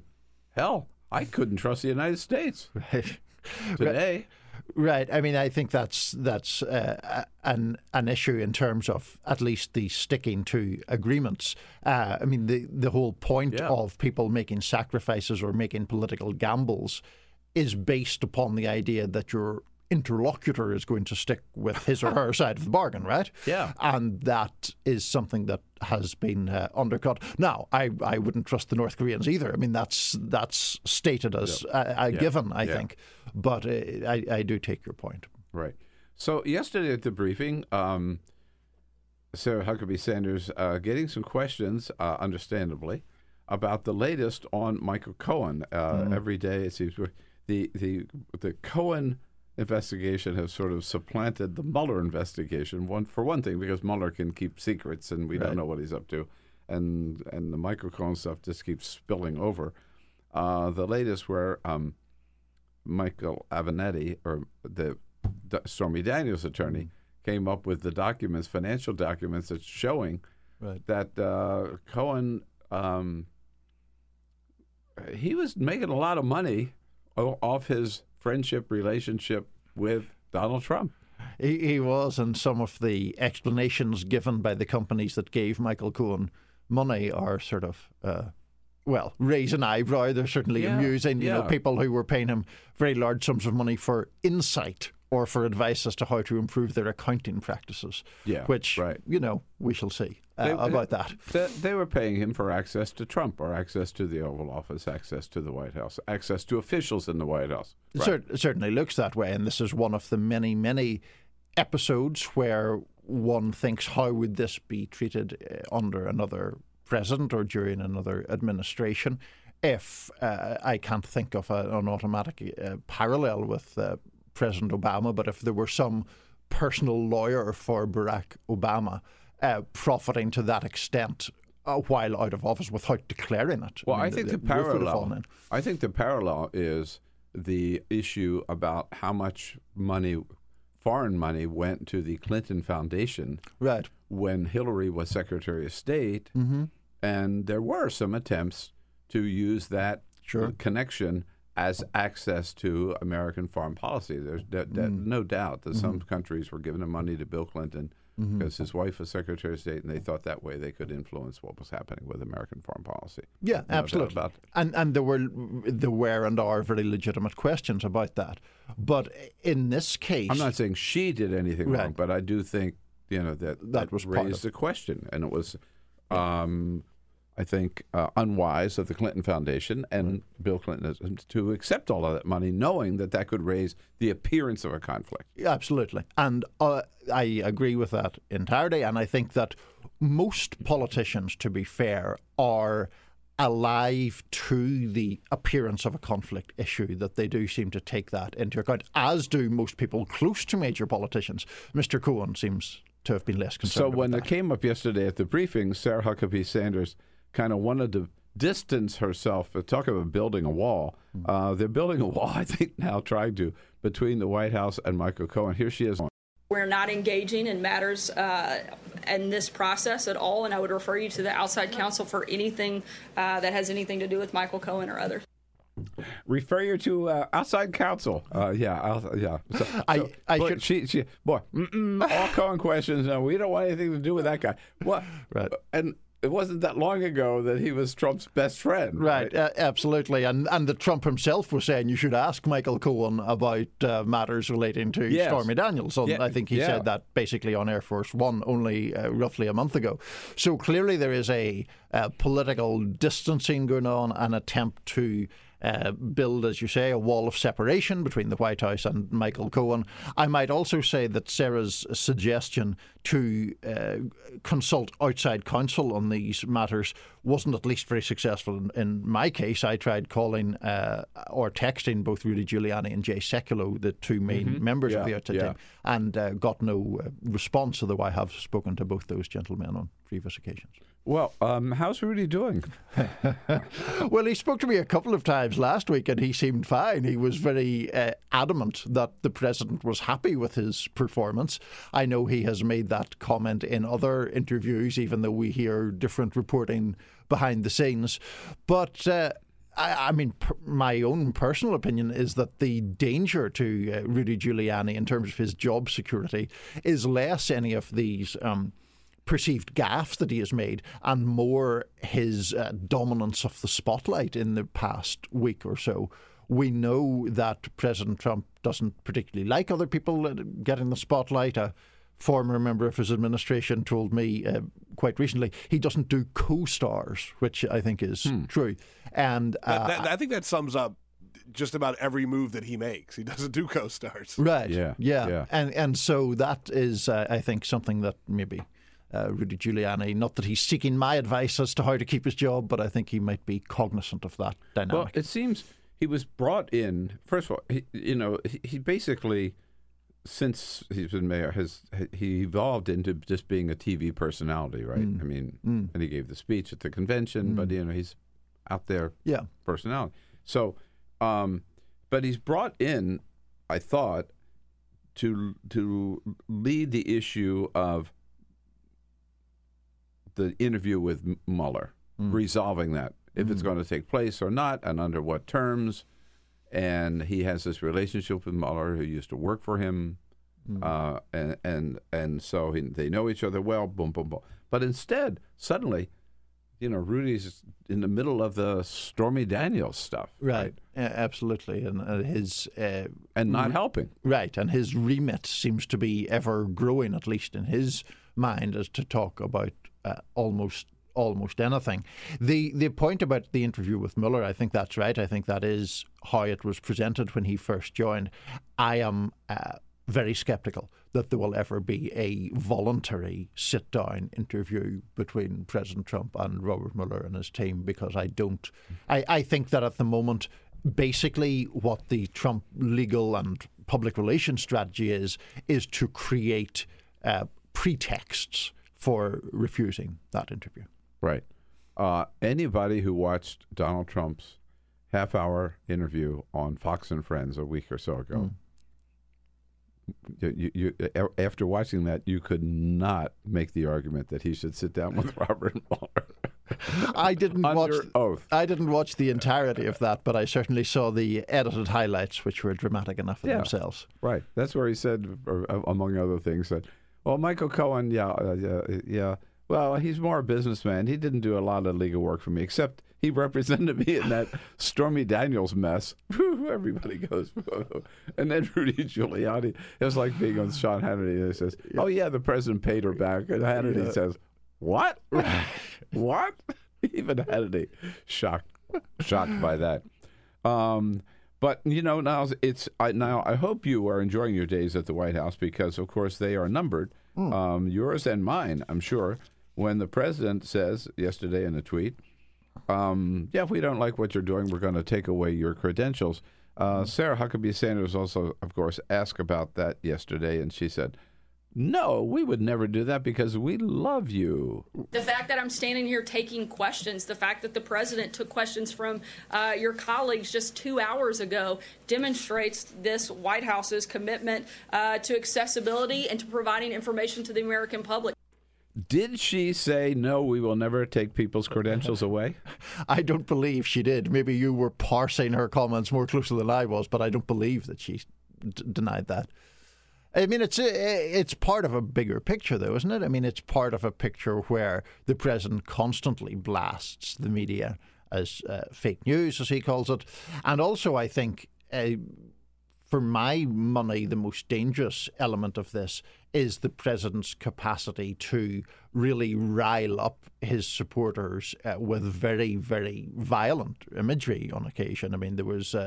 if I'm recalling correctly, an instance where he was retweeting things about where a CNN, somebody with a CNN slogan was being run over by a train or something of that nature. I mean, there's something... Is that right, Peter? I remember that. Yeah, I remember that. Yeah. I mean, there's stuff that gets right to the edge of incitement to violence, which I think is obviously a more serious issue than whether people get their credentials taken away. Not that that's not a serious issue. Yeah, but why would he even put that in a tweet? And where did that come from? I mean, he must have been considering it. Just you know, and why throw it out there? Is it just to, you know, just so that people like you and I will talk about it? I don't know. I mean, it's obviously difficult to get into Donald Trump's head, but he does genuinely harbour a great deal of resentment about the way he's treated in the media, I think. And he genuinely... he wants every story to be a huge positive story, right? Right. And, you know, I saw Maggie Haberman tweeting in, I think in response to that, about the idea that Trump has never really adapted to the idea that, unlike when he was a New York celebrity, people don't need permission to cover him anymore. It's not him sitting and sort of controlling the coverage of him in the way that John Barron might have, or, you know, he might have himself when he was just a TV star or sort of this rather cartoonish real estate mogul in New York. But it does hark back to the early days, which we recall when during the transition, I mean, Reince Priebus was talking about maybe they would move the media out of the White House, cancel briefings. In the early days, Sean Spicer had several briefings off camera. Right. And then sometimes even off audio, right? I mean, so there was a now, to Sarah Huckabee Sanders' credit, I think, she does every briefing on camera, and she resumed that practice. But all those threats about, you know, I remember in the beginning we discussed, are there going to continue to be briefings at the White House? Yeah. Every day. We were not sure that there would be. No, for sure. So now they say, well, there may be a briefing, but unless you're friendly to us, you're not coming in. Right. You're not getting in, right? Right. No, it is. It is a serious issue, and it is the idea that coverage can be determined by the White House, or people can be barred for inaccuracy, or not even inaccuracy, for coverage that the Trump administration doesn't like. Of course, that's a serious issue, and I noticed that the much maligned White House Correspondents Association did issue, I think, a statement, or its chair, its head, did issue a statement noting the seriousness of that. Margaret Taloff did put out a statement yesterday, which I thought was a good one. It was a short one. So in terms of relationships between the White House and the press corps, how much did this year's White House Correspondents' Dinner help smooth those relationships? Not tremendously. And do you think there will ever be another White House Correspondents' Dinner? You know, honestly, it wouldn't bother me if there was never another White House Correspondents' Dinner. I mean, setting aside for just a brief second the Trump administration, I have misgivings, to say the least, about that dinner. I think it's too kind of chummy normally, and I think that the idea has become rather anachronistic under any administration.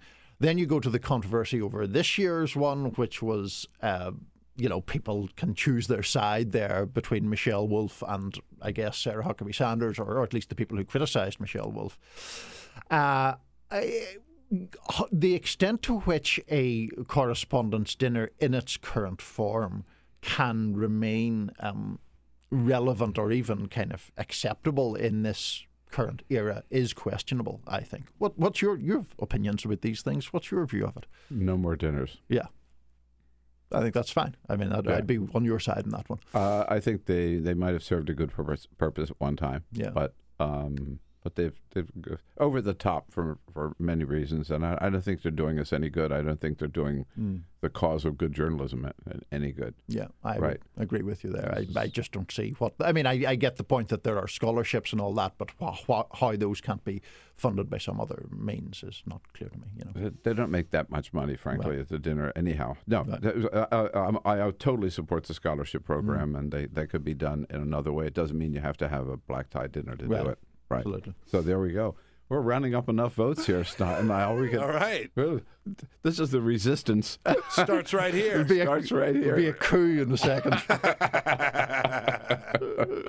All right. Well, we'll let you get to work. Thank you so much. Niall Stanage, always good. The Hill, thehill.com. Don't forget, I just told you, best source of what's happening here in Washington, in the agencies, at the White House, at the Congress.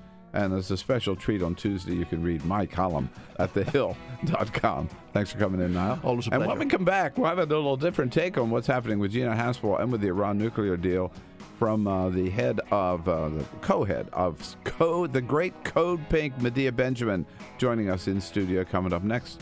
Don't go away. We'll be right back. This is the Bill Press Show. Hey, here we are on a Thursday, May 10, wrapping up, folks, and good to have you with us. Thanks so much for joining us. Coast to coast, all the way from the shores of the Pacific here to Washington, D.C. and beyond. With the news of the day from our studio on Capitol Hill, where we're brought to you today by our good friends at the AFT, the great teachers of America. Boy, they are showing their resolve, showing their strength in state after state after state. The members of the American Federation of Teachers under President Randy Weingarten. We love them, salute them, thank them for their good work in the classroom and their support of our program. Check out their website at aft.org. What a week it has been. The president announcing he is ripping up the Iran nuclear deal, at least the United States participation in it. His nominee for as permanent new director of the CIA up before the Senate Intelligence Committee yesterday, and right in the middle of all of it, our good friend from Code Pink, Medea Benjamin, who joins us in studio, and she has a new book out about Iran called Inside Iran. You've been there. Yes, right? yes, several times. Several times, yeah. Right? Yeah. Hi, Medea. It's nice to see you. Good morning. Good to see you, Bill. So, as I picked up yesterday, Gina Haspel and I've written a column saying in the Hill a couple of days ago, it would be a huge, huge mistake for her to be named director of the CIA. She should not even be considered for it, given her background. But what I heard yesterday in front of the Senate Intelligence Committee is, yeah, I tortured once, but I'll never do it again. Therefore, I should be director of the CIA. Even though my boss thinks torture is great, and I won't come out and say I would not follow such orders. Right. Yeah, her boss, President Trump, says we ought to torture works, and we ought to bring it back. Right. So, what's the deal? I mean, I'm sure you don't agree that that's sufficient defense for her, but. What are the senators thinking? What did you get out of that hearing yesterday? Well, first let me say I was sitting in jail during the hearing because yes. I was arrested before the hearing began, unlawfully arrested. And what did you do several to get of my colleagues were arrested. What did you do We were wearing what we call bibs, and that's fine. They said, no, Gina, no torture. We were holding up a sign before the hearing started. They told us to take them down. We took them down. And I said, we usually are allowed to express our First Amendment rights before the gavel goes down, before the hearing starts. In fact, we should even be able to speak out and say, don't reward torture. And then some other people with me started saying, don't reward torture. And then they said, arrest the whole group, which was awful. So the hearing hasn't started? The hearing hadn't started. They have not gavelled. They have not gavelled. And you are allowed to talk. You are allowed to talk. So we're going back today to complain not only how we were treated, but how brutally Ray McGovern, a 78-year-old former CIA staffer who had spent his whole career in the CIA, who was there to protest, to say nobody involved in torture should ever run this agency, and he was brutally thrown to the ground, his arm dislocated. He was beaten. There's footage of it that you can see where he says, "I'm not resisting," and they are yelling, "Stop resisting, stop resisting," throwing him to the ground. The 78-year-old man, they kept him overnight. After we're done here, Bill, I'm going to the courthouse where he'll be appearing this morning, and he was charged, I think, with resisting arrest, which anybody who watched that thing will say that he was treated brutally by the officers. And what kind of America is this, where people expressing their First Amendment rights are not asked nicely to leave, which he would have done? A 78-year-old man, and at one point he said, "I wish you would stop beating an old man." He So was he arrested also before the? No, he was arrested during the hearing. During the hearing. Yeah. Right. What do they do? I'm just curious. So they drag you out of the committee hearing, and take us to the police station. And take you downtown to the police station. Well, no, the one right by the Senate and C Street. Right. And they check your record. In this case, they only charged us with a misdemeanor, and we had to pay a fine. But in Ray's case, because it was during the hearing, it is a higher charge, plus they're charging him with resisting arrest, which is higher as well. You know, the important thing is to talk about Gina Haspel, but I think it is important that we don't lose our First Amendment rights, that we should be able at a hearing, before the hearing starts, before that gavel goes down, to express our views. And if you interrupt during a hearing, you should be asked to leave. You should be given one warning and saying, if you don't stop and leave, you will be arrested. I actually have a question about this because this is not a new game for you, right? No. Like, you've done this all throughout. For 16 years now. Yeah, you've done this for a while, and you did it all throughout the Barack Obama administration, including with Barack Obama himself. What's the War College, which is the one I'll never forget. Yes. Yeah. What's the difference between when you were escorted out of these hearings or these speeches or these meetings during Barack Obama's years versus now? Because it definitely seems, not only with Code Pink, but with other protesters and people that have gotten into trouble, that the Trump administration really is throwing the book at protesters. Well, that's right. It's become harder and harder to express ourselves. People are more afraid because the way that Trump encourages people to beat up on protesters. We saw it during the campaign. And now people ask me, why aren't you inside when Trump is speaking? And really, it's harder to get inside, and people are more afraid. Certainly, this idea of beating people up is something that Trump relishes. And this relates very much to the issue of torture. You know, he is the ultimate tough guy that says it's okay to beat people up. Remember, he said, I like the good old days when people would leave a protest in a stretcher. And it's okay to torture. He also said, you beat them up, I'll pay for your legal fees. That's right, I'll pay for your legal fees. And he also said that he likes waterboarding and more. So, you know, to bring this back to the subject, which is Gina Haspel, right. To have somebody who was involved in torture, involved in destroying the evidence, who won't say that torture is illegal. Well, what if, as she was asked, you are asked by Trump to torture, to waterboard, and she did not say, I won't do it. She said, I don't think I would be asked that. You know what? It is very likely, actually, that she would be asked that. And, you know, there are other things, Bill, that the CIA has been involved in that, while I didn't hear the hearing because I was in jail, I don't think anybody asked. And that is, what about the use of drones to kill people?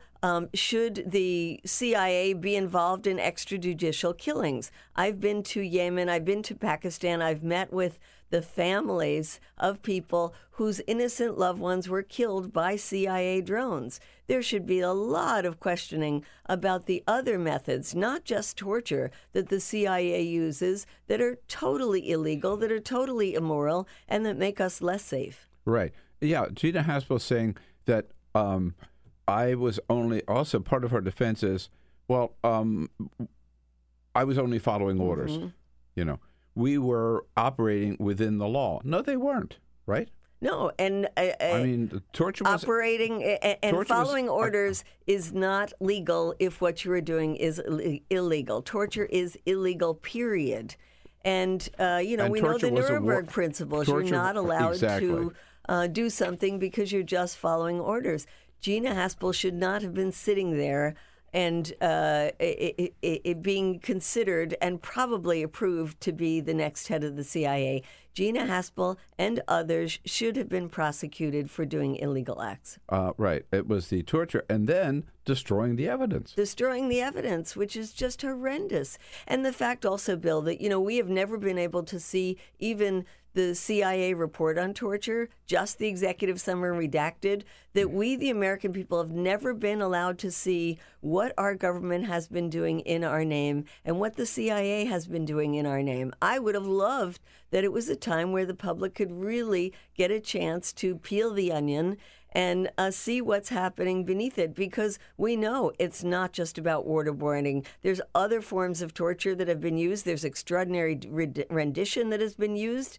I mean, there are people that were sent to Syria to be tortured in Syria under Assad by our CIA. So I think it's very unfortunate that we weren't during the open part of the hearing. Who knows what went on during the closed part of the hearing? Right. But to really hear more about the dirty acts of the CIA during the time that she was there and how she feels about dirty acts of the CIA before her time. We're talking about a book on Iran that I just wrote. Let's go back and look at the CIA overthrowing governments, like in 1953 in Iran, in 1954 in Guatemala, in 1960 in the Congo, and on and on. Right. A lot of those abuses, which triggered the famous Frank Church hearing, right? About the time when they were out there, you're right, trying to overthrow governments, duly elected governments, hiring assassins to assassinate foreign leaders, all the CIA, so they have the church hearings, they get out of that.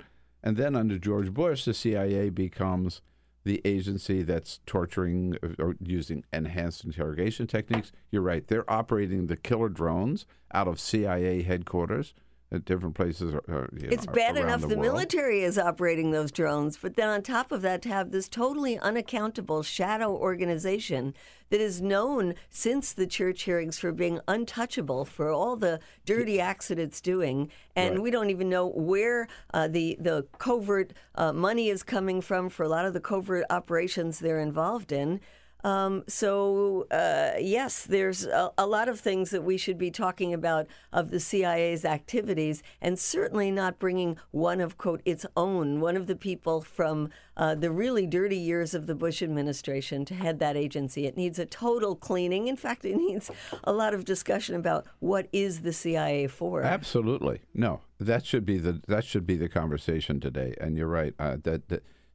They need somebody who might, at least I believe, give the CIA a whole new kind of direction and maybe bring it out of those dark days, right? Instead, she's part of those dark days, and she just continues that well, yeah, and it would be nice. Role of the CIA. Yeah. I mean, there's so many things that the CIA has done even under the Bush years that were not brought up. I'm pretty sure were not brought up in the hearing because I saw what was played over and over on TV, and that was Kamala Harris asking her, would you say that these interrogation techniques are immoral? And she couldn't even answer that, and that's as far as it went. Yeah. Well, listen to that again, where that's a pretty straightforward question on the part of Senator Kamala Harris. And again, not getting a straight answer. Here's that exchange. Do you believe in hindsight that those techniques were immoral? Senator, what I believe sitting here today is that I support the higher moral standard we have decided to hold ourselves to. Can you please answer the question? Senator, I think I've answered the question. No, you've not. No. But, that's great exchange and horrible that she couldn't answer. But the fact that was as tough as it got, I think speaks volumes to the Democrats not wanting to really get into the dirty work of the CIA beyond torture. From Code Pink, Medea Benjamin with us, codepink.org. Great organization. I know Medea and Jody Evans, the co-founder, very, very well, and urge you to follow Code Pink and give them your support. President Trump says the Iran nuclear deal, getting out of the Iran nuclear deal, makes this world a lot safer. That's what he said when he signed that document yesterday. What is the impact of trashing the Iran nuclear deal? Well, look, 24 hours later, we already see a very, very serious and dangerous escalation between Iran and Israel right now in the Golan Heights. And, you know, this is the way the world wars begin, Bill. This is scary stuff.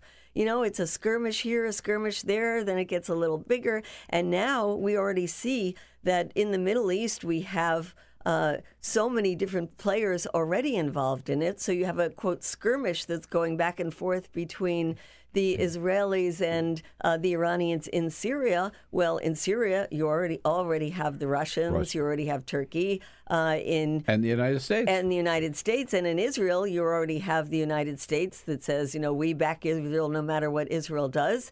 And you already have Saudi Arabia. So you've got all the makings there for an absolute much greater catastrophe than has already been going on for the last 16 years in the Middle East. And thank you, Donald Trump. You're leading us in that direction. And inside of Iran, and again, you've been there several times, this also has a direct impact on the internal politics of Iran, right? Oh, definitely, and terrible, because Iran is no monolith at all. In fact, there is a very, very vibrant political dynamic in Iran. When you have a presidential election, it is not open in the fact that anybody can run. They are vetted. But within those who are vetted and allowed to run, there is a big difference. And people like Rouhani, who are considered the moderates, it's a big difference because he negotiated and allowed the negotiation of this nuclear deal against the wishes of the conservatives, the hardliners who said, don't negotiate with the West, you cannot trust them. And lo and behold, the conservatives, the hardliners, are the ones that were right. You cannot trust the United States in negotiations. And there is pressure in Iran right now to just pull out of the deal. And it really pulls the rug out from under Rouhani. Absolutely. It makes him look like a fool. And this has very serious implications when you look at the sanctions that are going to be reimposed now.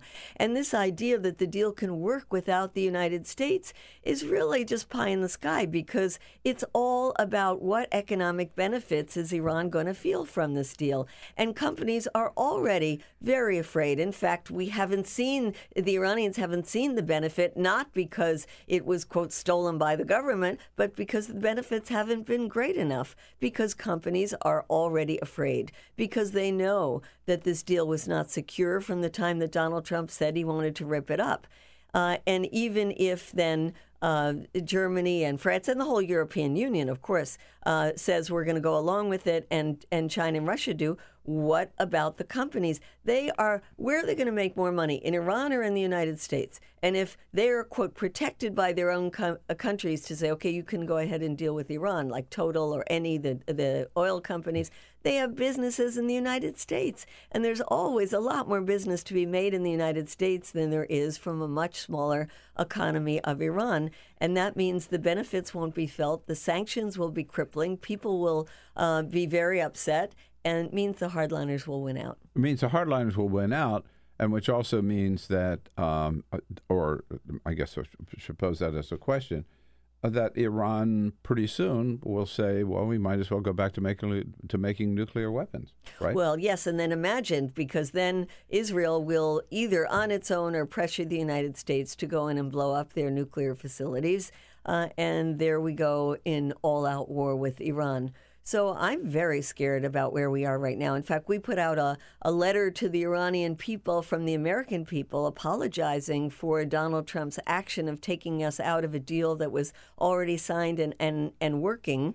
And we got people like Jane Fonda and Oliver Stone and Eve Ensler and others signing it right now. And then many, many thousands of Americans. We'd like your listeners to go onto the codepink.org website you can and sign it. Yeah. We've got publications inside Iran that are going to print this. And we think it's really important that Iranians know there are Americans who don't want to go to war with them. There are Americans who know that a deal that was signed is a deal that should be respected accepted by our government, a deal that was working, a deal in which Iran compromised tremendously. Now, I am no supporter of the Iranian government, and if you read my book, you'll see chapters that talk about the human rights abuses. And the book is Inside Iran, right? Right. So Inside Iran, the real history and politics of the Islamic Republic. And it's an important book for people who don't know very much about Iran because it's a basic primer that is very critical of the government. But it also, and I think it's important to say, when there are negotiations like this to stop Iran from getting nuclear weapons, I think it's important that we stop Iran from getting nuclear weapons. But I don't think it is right that the one who tries to quote, point out Iran's abuses is Bibi Netanyahu, who runs a country that has lied consistently about their having nuclear weapons, that has hundreds of nuclear weapons, that refuses to join the Non-Proliferation Treaty, refuses to have any inspectors inside Israel. And the Iranian government has said for decades now that it wants a nuclear-free Middle East. And I think that's what we should be calling for in our broader call, of course, for a nuclear-free world. Right. In terms of a nuclear-free world, are you at all optimistic about the upcoming summit with Donald Trump and Kim Jong-un? Well, I am optimistic, and here's why, Bill. Because I've been to both North and South Korea. I'm going to South Korea again. Where haven't you been? I'm on my way in 10 days to South Korea with a group called Women Cross the DMZ, where we cross the demilitarized zone. And you can't cross from south to north. We crossed from north to south. Yes, we did. Really? Yes. Yeah. We did in 2015 with the permission of the North Korean government, where we met with women's organizations, to the South Korean government, where we met with women's organizations. We were one of the only groups to be able to get this permission to do it. What is that area like? Well, it's obviously misnamed. It's the most militarized zone in the world. Yeah, right. And it's demilitarized. It's not, right? Yeah, it's very scary because they're watching each other's every single move. And it took a long time to get permission from both governments to allow us to walk across that DMZ, and we did. And we're going back now. How big is it? Is it? Well, it's a very mile? small. Yeah, it's a very, very small area. And we asked permission to go back and do it again. And you know what? The North Koreans gave us permission. The South Koreans gave us permission. And we are an international group. But this time, the Americans will not be able to go. And guess why? Because now it is illegal for us, because of Donald Trump, to go to North Korea. And we asked for a waiver from the State Department, and we refused the waiver from the State Department. So we're on our way to South Korea. The non-Americans will cross over into the North. The Americans will not be able to do it. But the important thing to say... Americans are not allowed in North Korea? No, this is a new thing that Donald Trump has imposed, which is we cannot go to North Korea. You know, it used to be you could go everywhere except Cuba, and you could go to North Korea. Now you can't go to North Korea. And you can't even now get a waiver if you're going on a peace mission. But you still, and we're just right up out of time. You still at least maintain a little bit of hope that some good could come out of this summit. The hope is because the South Koreans are mobilized, organized, and they're going to demand peace on the Korean Peninsula. All right, great work at Code Pink on every front. Medea Benjamin, the co-founder, and again, it is codepink.org. Go in there and sign that letter to the people of Iran. Thanks for coming in, Medea. Thank you so much. Good to see you. And we'll see you here tomorrow. This is the Bill Press Show.